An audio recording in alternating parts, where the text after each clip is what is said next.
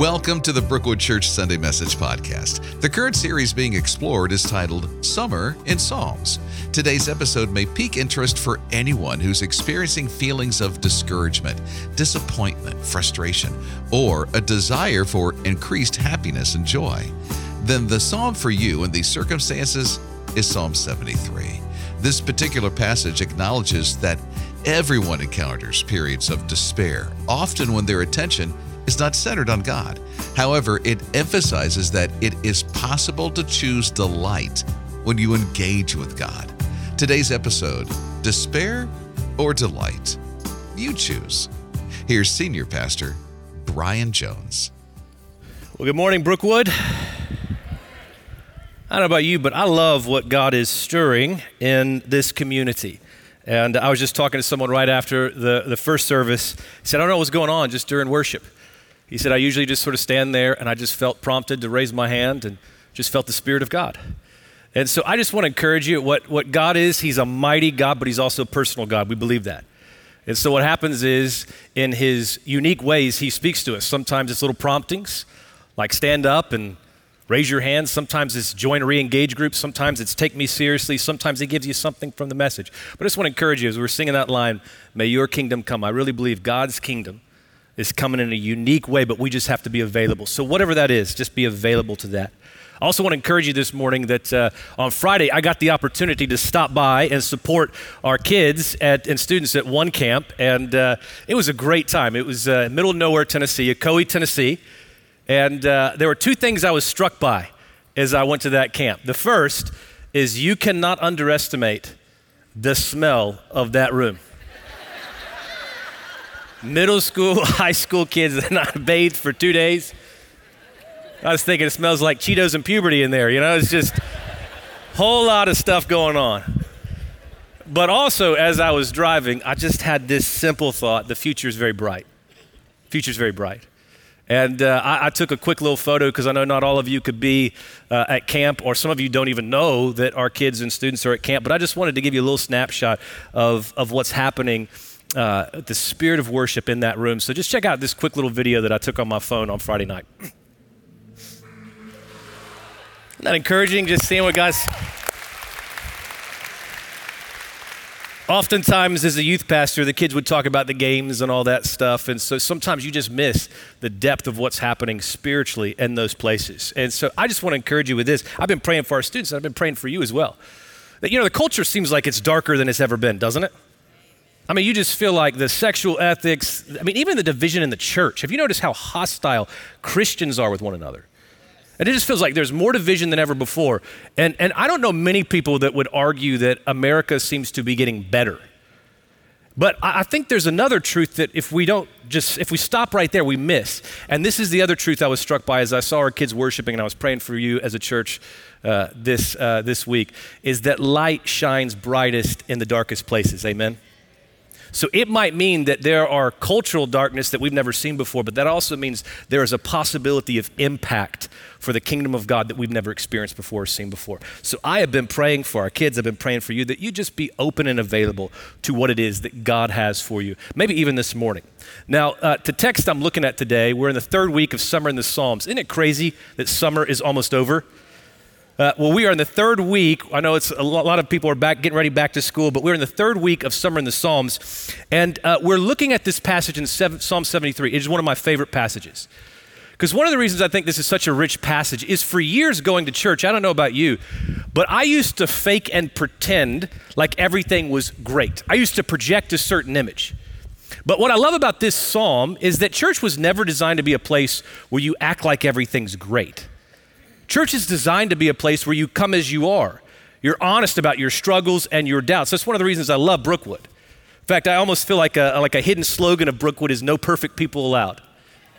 Because all of us have our stuff. But what we're doing is we're just being transparent and honest, and as we do that, we find healing with God and with others. And why I love Psalm 73 is it feels like this man Asaph belongs at Brookwood. Because he's a guy who's not projecting, he's not pretending. He's actually struggling with some things. And so the title of today's message is Delight or Despair, You Choose. And the reason I've titled this message, Delight or Despair, You Choose, is because as Asaph gets honest and transparent about what he's journeying through, there are two things that he does that actually leads him towards discouragement and despair, but there's one thing that he does at the end that actually leads him to deeper levels of delight. Now, I would imagine that if I ask you guys, do you want any more delight or joy in your life? I don't know, many people would be like, no, I'm good on that. All full on delight. But the problem with delight is this: you will not naturally gravitate or fall into delight. It's almost like the default setting of our lives is more towards despair or discouragement, which means if you're not intentional with delight, you're never going to find it. And one of my favorite writers, a man named Martin Lloyd-Jones, who wrote a great book called Spiritual Depression, actually says this. He says, Christian people too often seem to be perpetually in the doldrums and too often given to the appearance of unhappiness and the lack of freedom and the absence of joy. There is no question at all, but this is the main reason why large numbers of people have ceased to be interested in Christianity. And so the stakes are really high for us to get this delight thing right, not just for ourselves, but for other people, because our faith can be a roadblock to people if they see us miserable in despair and discouragement. Now, if you're in a place where you are frustrated, you're discouraged, you're disappointed, then I have good news for you. This psalm today is really for you. But also if you're in a place where you'd say, you know what, life is actually pretty good, but you just have this sense that there is more joy and more delight to be extracted, then I want to encourage you. This psalm, I believe, is also for you. Now, the writer of this psalm, I mentioned, was a worship leader. He's one of three worship leaders for the people of God, the Israelites, under the reign of King David. His name is Asaph. He was responsible for 12 psalms. The first one is Psalm 50. The next one is Psalm 73 that we're going to be looking at today through Psalm 83. And I hope this encourages you this morning, because if one of the people chosen by God to lead the people of God is struggling, then that should be encouragement for us to be open and honest about where we are. But what I want you to see is there are two things he does that lead him towards despair and will lead us towards despair. The first thing that leads us to despair is when we are focusing on ourselves, when we focus on myself. And so listen to this, Psalm 73, 1 through 3. It starts off really good, and then he sort of falls off a cliff. Listen to this. Truly God is good to Israel, to those whose hearts are pure. Great start. But notice this. But as for me, I almost lost my footing. My feet were slipping, and I was almost gone. Notice why. For I envied the proud when I saw them prosper despite their wickedness. Notice this, 7 times, and those 3 short verses, 7 times. Me, I, my, I, me, my, I. You think he gets better as he begins focusing on himself? You think that helps him spiritually? No, as he begins to focus on himself, he gets in this downward spiral of discouragement. And ultimately, what led him to that, you see again in verse 3, for I envied the arrogant when I saw the prosperity of the wicked. That word there, prosperity, because the Old Testament is written in Hebrew, that is the word shalom. It means wholeness. It means peace. It means abundance. It means joy. So suddenly he sees all the people out there, and then he starts looking at himself. He holds the mirror up and goes, this isn't fair, God. He starts going, me, I, my. You can imagine his dialogue is probably something like this. God, I'm faithful to you. They're not. I'm the worship leader. You've chosen me. I know the Psalms. I know the Torah. I followed the 10 Commandments. I tithe with my resources. I'm doing all these things, but I'm not advancing. I'm not having joy. I'm not having life. I'm not having the same opportunity. And what he does is he starts to focus on himself, and it doesn't help him that much spiritually. Do you know what is at the center of pride? Any idea? Yourself. Think about it. Think about even the word pride. P-R-I-D-E. It's at the center of that word. I is at the center of that word, and pride is really at the center of our problems of despair because it's us being fixed and focused on ourselves. And you can see that there are actually 2 forms of pride. Most people miss this. I want to show you this. Most people miss this, but there are 2 forms of pride. The first, a lot of people get this one. The first form of pride is this: it is an inflated view of self. It is arrogance or boasting.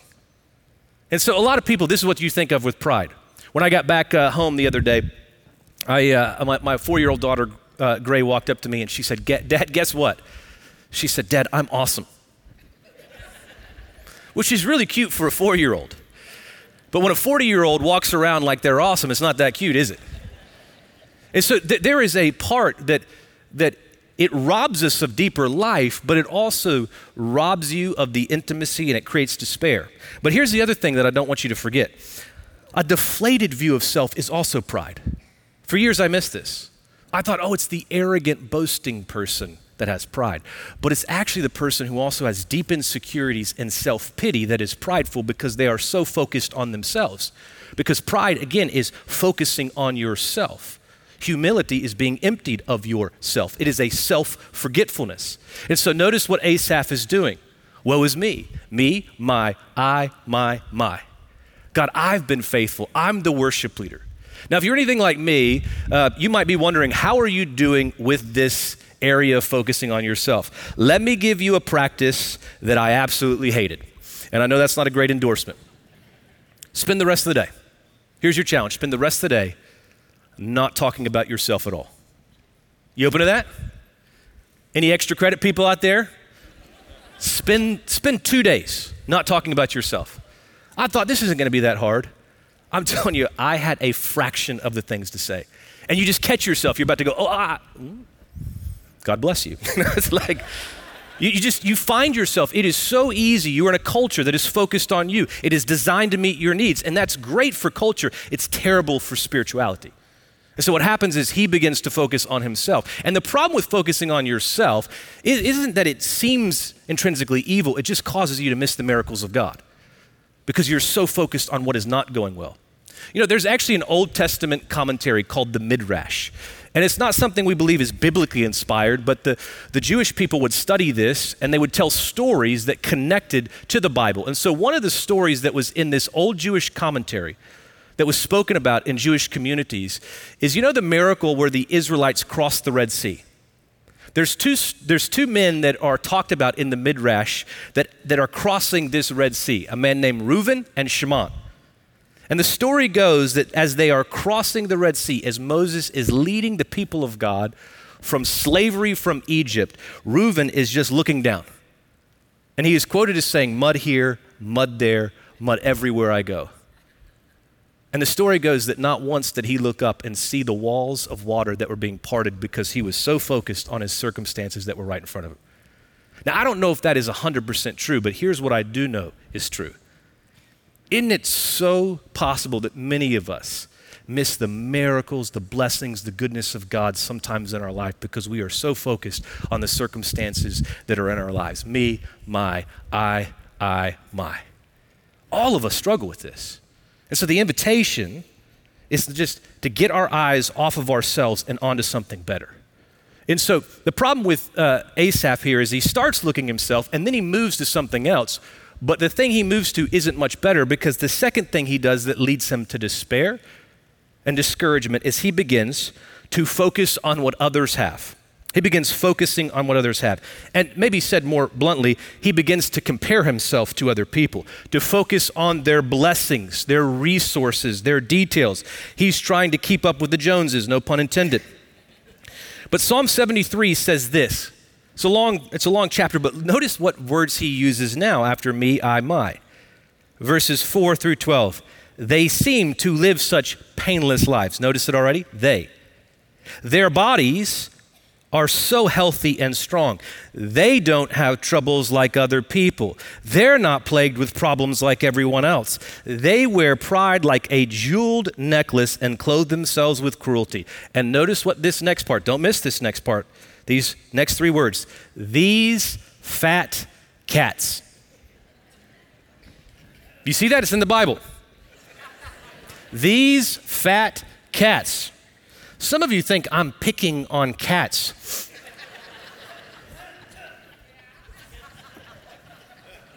Beth's not happy. I'm not picking on them, Beth. God is picking on them right here. I mean, this is biblical proof that God hates cats, right? I have a feeling I'm going to get a whole, what'd you say? Lion of Judah. Some people are led astray. It's so difficult to help people see the light. God, let's just move on. All right, I have no idea where it was. Oh, here we go. These fat cats, thank you very much, have everything their hearts could ever wish for. They scoff and speak only evil. In their pride, they seek to crush others. They boast against the very heavens. Their words strut throughout the earth. And so people are dismayed and confused, drinking in all their words. What does God know, they ask. Notice this. Does the Most High even know what's happening? Look at these wicked people enjoying a life of ease with their riches that multiply. I counted 16 times. 16 times. They, them, these, their, they. Now, when he gets his eyes on other people, do you think that helps him spiritually? No. He starts going down this downward spiral because he starts to see that things aren't great. Now, several years ago, my wife and I took our son Tristan to a cultural experience that everyone should go to one point in time in their life, the Texas State Fair. Anybody been there? Okay, a few of you. Went to the Texas State Fair. Everything there is fried. It's quite the experience. But when we were actually going to the Texas State Fair, my son was really drawn to those games where you play, and if you win the prize or do this, you can get one of those stuffed animals. And so my son begged us to play. We played. And I won a stuffed animal, despite the fact that it probably cost me $60 for a $10 stuffed animal. But he was happy. And for the first 30 or 40 minutes, he would hold this thing like it was some sort of precious gift. He would just embrace it. But do you know what the problem was? As time went on, he stopped looking at what was in front of him and what he had, and he started noticing all the other stuffed animals that other people had. And suddenly he started going, Dad, can we get that? Dad, can we start doing that? And I watched my son in this moment. For one moment, he was elated. And all of a sudden, the next moment, he's in despair because he doesn't have that particular toy, that particular prize, that particular thing. Because comparison will do that to you. Fast forward the next year, my wife and I go back to the Texas State Fair. You know that old saying they say that everything is bigger in Texas? Well, I don't know if that's entirely true, but I do have some proof that the stuffed animals are bigger in Texas because I got something the last year of the Texas State Fair. Look at this. Isn't that amazing? Things like life size. And I remember 30 minutes into being at the Texas State Fair, someone comes up to us and they go, we won this thing. Do you want this? I'm like, give me that. I'm gonna take this thing. And I felt like a winner for the first 45 minutes because I realized I had to lug that thing around for 8 hours in the heat of the Texas State Fair. If that doesn't scream I love my children, I don't know what does, all right? And I don't know what it is. If you want people to come up to you, there's something about a life-size giant corn dog that just brings people from the woodwork. I had people snapping photos of me, telling me their life story. There's probably photos floating around out there. But there's just something about that. But what's funny is my son was so happy. Why? Because he kept comparing his gift to everyone else. There was this one moment when he saw one stuffed animal that was slightly bigger. And I thought in my head, oh, no, you don't. But the point that I'm trying to make is simply this. Comparison is one of the greatest thieves of delight in our life. I was thinking about this yesterday. The truth is there is a big difference between worldly delight and godly delight in there. Big difference. Godly delight is different from worldly delight because worldly delight is a depreciating asset. It's a depreciating asset. Now, I've been in rooms like this where it's true. I'm not asking do a lot of us love Jesus, but isn't it true that there are many of us that come on Sunday mornings, we love Jesus, but there's something else on our mind? And there's no judgment. I've been in services before where someone else is preaching and I'm thinking about a power tool. And so there are times when we come into the worship service and we love Jesus, but our minds are just in different places. We're thinking about the promotion, we're thinking about the home, we're thinking about remodeling, we're thinking about life, we're thinking about the kids, we're thinking about a variety of different things. And if we're honest, some of us in this room, although we love Jesus, we know that there are things competing for our affections. Now let me just say this. Imagine you could have that thing that you really wanted right now that is competing for your affection with Jesus. Do you really think that long term it would make you happy? No. Because the problem with worldly delight is that it's a depreciating asset. You have to have more of that thing. You have to have more resources, more joy, more money, more promotions, more success, more power, because it doesn't last. And I realized that for years, I was chasing after worldly delight and kind of following God on the side. But godly delight is something else because it has compounding interest. I'm praying that some people in this room, even today, would awaken to the joy of God. He is not some slumped over, angry God that's disappointed with every decision. In the presence of God is the fullness of joy. Joy that you could never imagine, joy that you couldn't think, better than anything in the world. And so this invitation, you ever get around someone who's in their 60s or 70s and they've been following God and you can't explain it, but they have this joy. What they've done is they've had compounding interest. As they begin to follow God and as they fix their eyes on Him, there's a joy that continues to well up in their life. And so this is the invitation, but comparison will keep us from the life God has. Listen to what C.S. Lewis says. Pride gets no pleasure out of having something, only out of having more than the next person.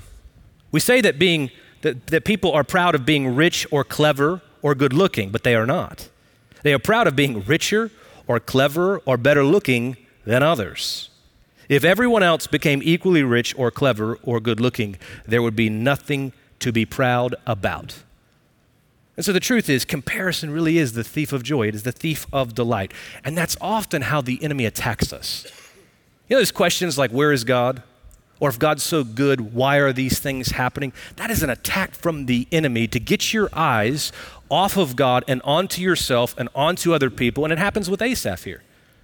And these aren't, just like simple things. There are real things that he's struggling with. In fact, let me just show you those verses I read. Let me just show you what he's struggling with, just sort of spelled out and paraphrased. In verse 4, he's struggling that their life is problem-free, that the wicked are healthy, that they're living the dream, that they're prideful and arrogant, that they get away with wickedness, that they're careless with their words, that they're prosperous in everything, that they're popular, that they blaspheme God, and that everything comes easy to them.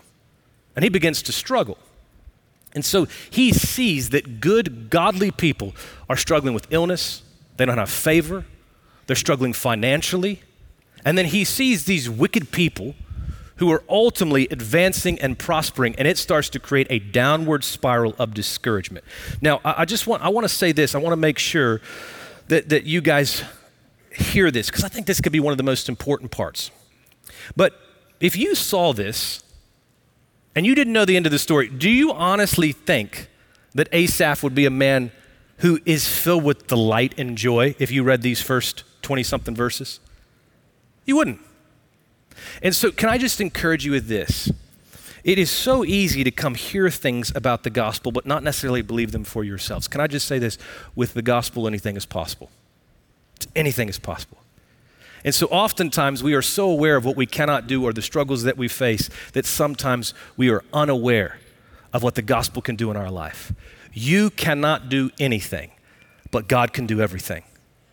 And so let me just encourage you with this, because some people go, you know what? Like, I believe that God can do some things, but I don't know if He could take this temptation or this struggle and actually bring new power.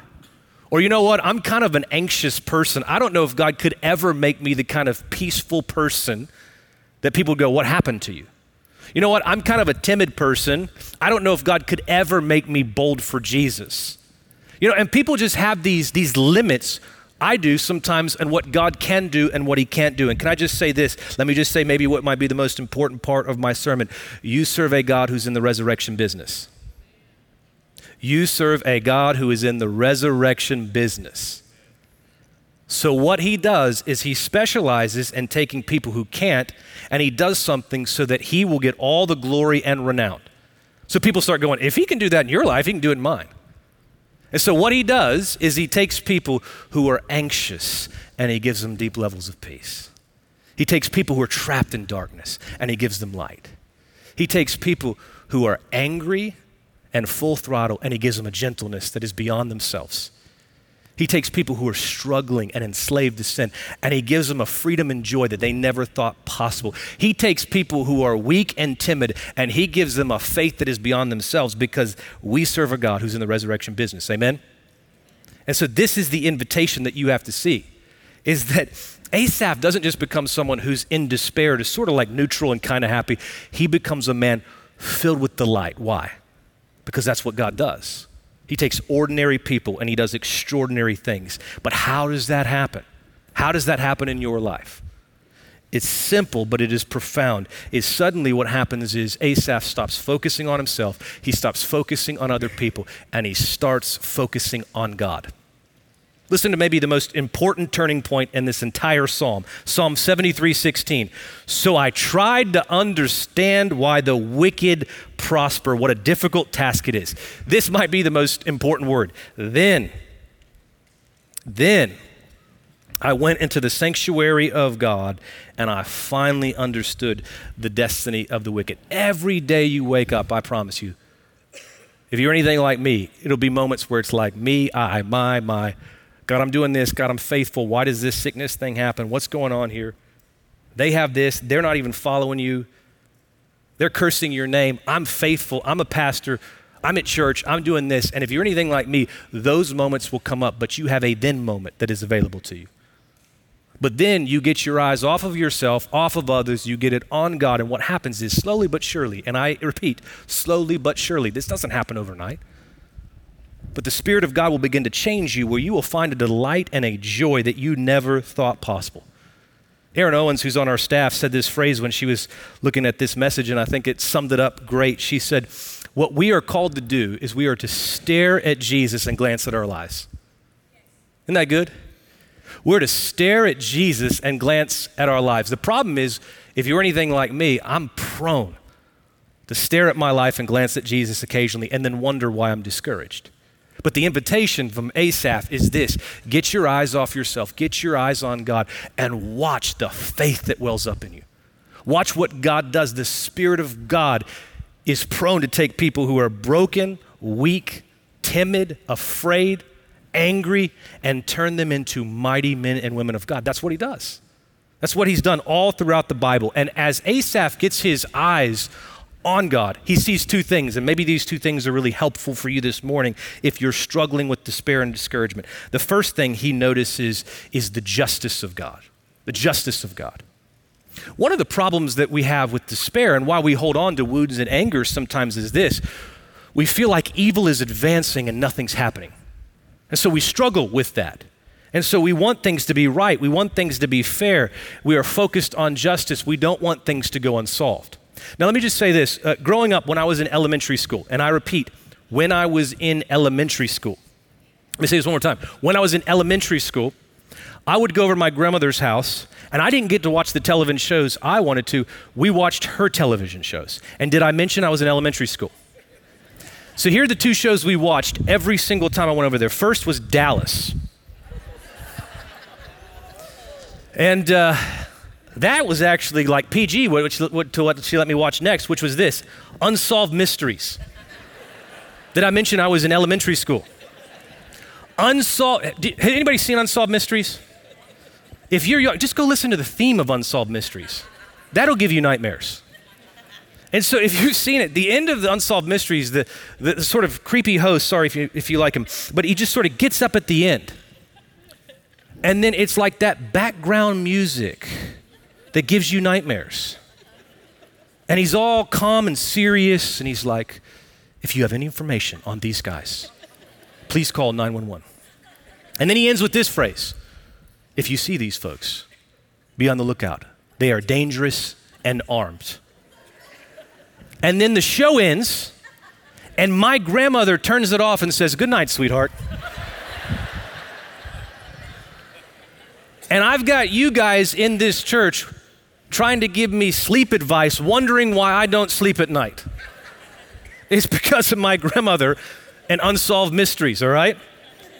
Now, I remember, besides being terrified, I remember laying in my room, sincerely terrified, but I also remember for the first time, I was in elementary school, having this spirit of justice. I never felt anything like that before. I'd never seen the pain and the problems of the world. But as I watched this TV show at a way too early age, I started to realize there is a thing like justice, and we all long for it. I longed for it as an elementary kid. And we struggle when things are not fair, when there's not justice, when things go unsolved, when things go unpunished. Yet in this life, not everything gets solved the way we want it, does it? The truth is, sometimes the crooked boss does not get caught. Sometimes the arrogant person doesn't get humbled. Sometimes you never hear those words, "I'm sorry." Sometimes when you do the right thing, you do not get the reward. Sometimes the best person doesn't get the promotion. Sometimes, for no clear reason, a health crisis strikes. Sometimes liars get away with deceit, and sometimes the abusers don't get punished. And the problem is that oftentimes we long for this justice, and we have real wounds and real anger and real pain, and we think it's our duty to hold on to it, because if we don't, they go free. But the problem is that doesn't set you free. It leads you down more of a cycle of despair and discouragement. And yet what happens is when you get your eyes off of your circumstances, and it doesn't mean you pretend like things aren't happening, but when you get your eyes off of your circumstances and you get your eyes on God, what you see is the justice of God. You see the justice of God. In fact, listen to what happens in verse 18. When he gets his eyes off of God, or off himself and onto God, Asaph sees this: "Surely you place them on slippery ground. You cast them down to ruin. How suddenly they are destroyed, completely swept away by terrors. They are like a dream. When one awakes, when you arise, you will despise them as fantasies." Notice that what he sees is doing the right thing gets rewarded. Notice what he sees, that God honors faithful followers, and he takes care of the wicked and evils in this world. They don't stay unsolved. They get fixed. And so the invitation is not to pretend things don't happen. It's just to trust God and give him those pains. And so what happens is you move out of this cycle of despair because you know you can trust God. And what happens is those things that should destroy you, and the enemy has planned to destroy you. And some of you, you know what it's like because you're carrying those wounds. And I'm telling you, God wants to set you free. It doesn't matter if you've been carrying him for 10 years. In a moment with Jesus, anything can happen because you serve a God of the resurrection.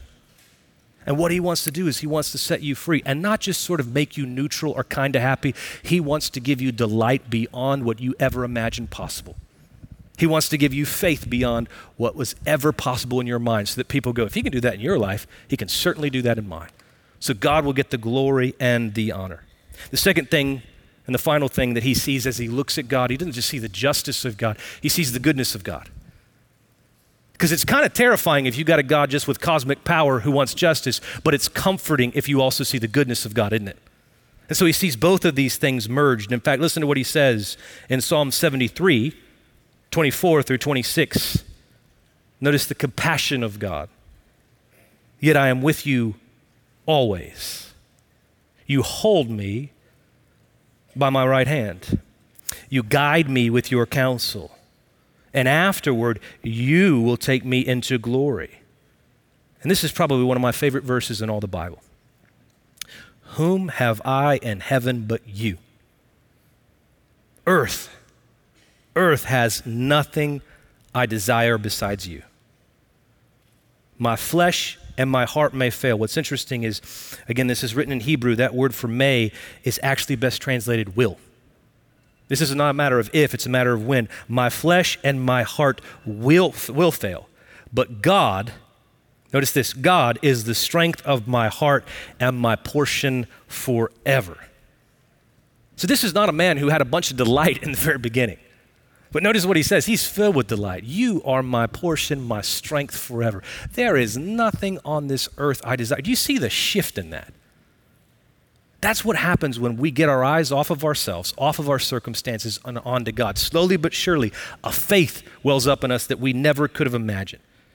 See, I remember reading this and thinking, the truth of the matter is a lot of people want to go to heaven. I got a lot of non-Christian friends that talk about heaven, they want to go to heaven. But here's the problem. Most people associate heaven with like pleasures and joys and fun and no suffering and no tears and no health crises, right? But the problem is those things are the byproduct of heaven. The central part of heaven is Jesus. That's the central part. And so it struck me this week as I was thinking about this. If I could have all the pleasures of this world, all the pleasures of heaven, all the joys of heaven, all the health of heaven, all the life and the activity of heaven, but I couldn't have Jesus, would I be content? Because a lot of people want heaven, but not a lot of people want Jesus. And so the invitation here is, where are you at? Can you say this? Let me encourage you with this. 4 or 5 years ago, I was a pastor, and I remember reading this verse. And I love Jesus. And many of you are probably in the room when you're going, I love Jesus. But I could not say this is true of me. I could not say, whom do I have in heaven but you? And earth has nothing I desire beside you. And you know what happened? I didn't project. I didn't pretend. I remember this. I just went into the presence of God, and I said, there are some things I want more than you. I really want health. I want my kids to be safe. And honestly, God, I think there are times I want worldly success in the church more than I want you. And I'm just confessing that. And I got honest, I got transparent, I didn't hide, and I can tell you, fast forward, slowly but surely, as I got my eyes off of myself and off of they, them, there, a delight welled up in me that I have never had before. Never had before. And you might be in a spot where you go, you know what, this isn't true of me. I love Jesus, but I can't say it with the determination and the strength of Asaph. Whom do I have on this earth but you? Who do I have in heaven but you? I desire nothing but you. And faith doesn't work with 1 foot in and one foot out. You cannot experience that kind of delight until you are fully committed. And I'm telling you, God wants to give you more delight, more faith, more power than you ever could, but you got to get your eyes off yourself. I remember, again, 4 years ago as a pastor going, this isn't true of me. And if you're in that spot, then I invite you, in your own way, tell God this morning, God, I want this to be true. And as you fix your eyes on him, watch a faith well up. As I close, let me just say this. There are 2 invitations that you have this morning. You can stare at Jesus and glance at your life, and slowly but surely, faith will well up inside of you. Or you can stare at your life and ultimately glance occasionally at Jesus, and you will find that at some point discouragement will well up. But my prayer is that you would fix your eyes on Jesus in ways maybe you never had. That you would have a passion that wells up, that you would be available, and you would watch the God of the universe take you to places, a place of delight, joy, power that was never possible before. And may he do that.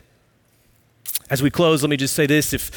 If there's prayer you need, if God's stirring something in you, we love to pray for people. If you're in a place where God's stirring you to pray for someone else, then we would love to be able to pray for you. I'm going to ask that care volunteers would come up as I close out, and I'm just going to pray over our time together. In fact, as I close, would you do this? If you're open and you feel like God's just calling you to get your eyes on him, I think there's something powerful sometimes. It's just about responding practically. If you would you just open your hands like this as a way to say, Jesus, I'm focusing on you this morning. If you're open, and as you are sitting in this room, if you're just saying, you know what, the Holy Spirit's inviting me to get my eyes off myself, get my eyes off other people, and this morning just take a fresh look at Jesus. If that's you, just open your hands and let me just pray a prayer blessing over you this morning. Father God, we love you. We thank you for your goodness. I thank you for the power of your word. God, I'm reminded of the psalm where it says, some put their trust in chariots and horses, but we put our trust in God. It is so easy to put our trust, to get our eyes on the things of this world. I pray today that you would well up a determination through the Spirit to get our eyes on you, to be available to you. And I pray in the midst of that, you would take the struggles we have, the temptations we have, the worry that we have, and you would grow us up to men and women of faith. God, I pray that we would stare at you and glance at our lives.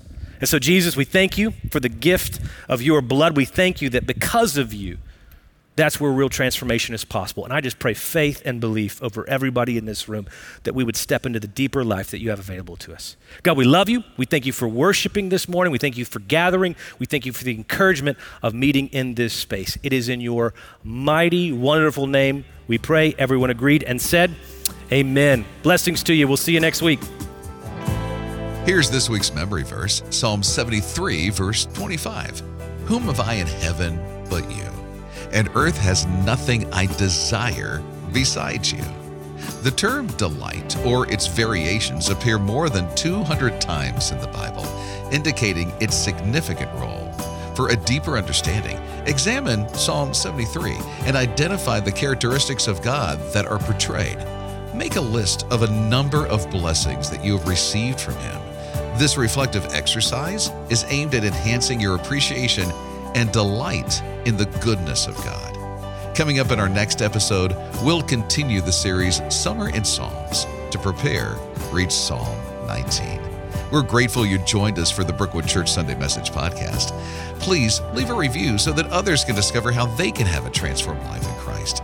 Thanks for joining us today, and we look forward to seeing you during our next episode.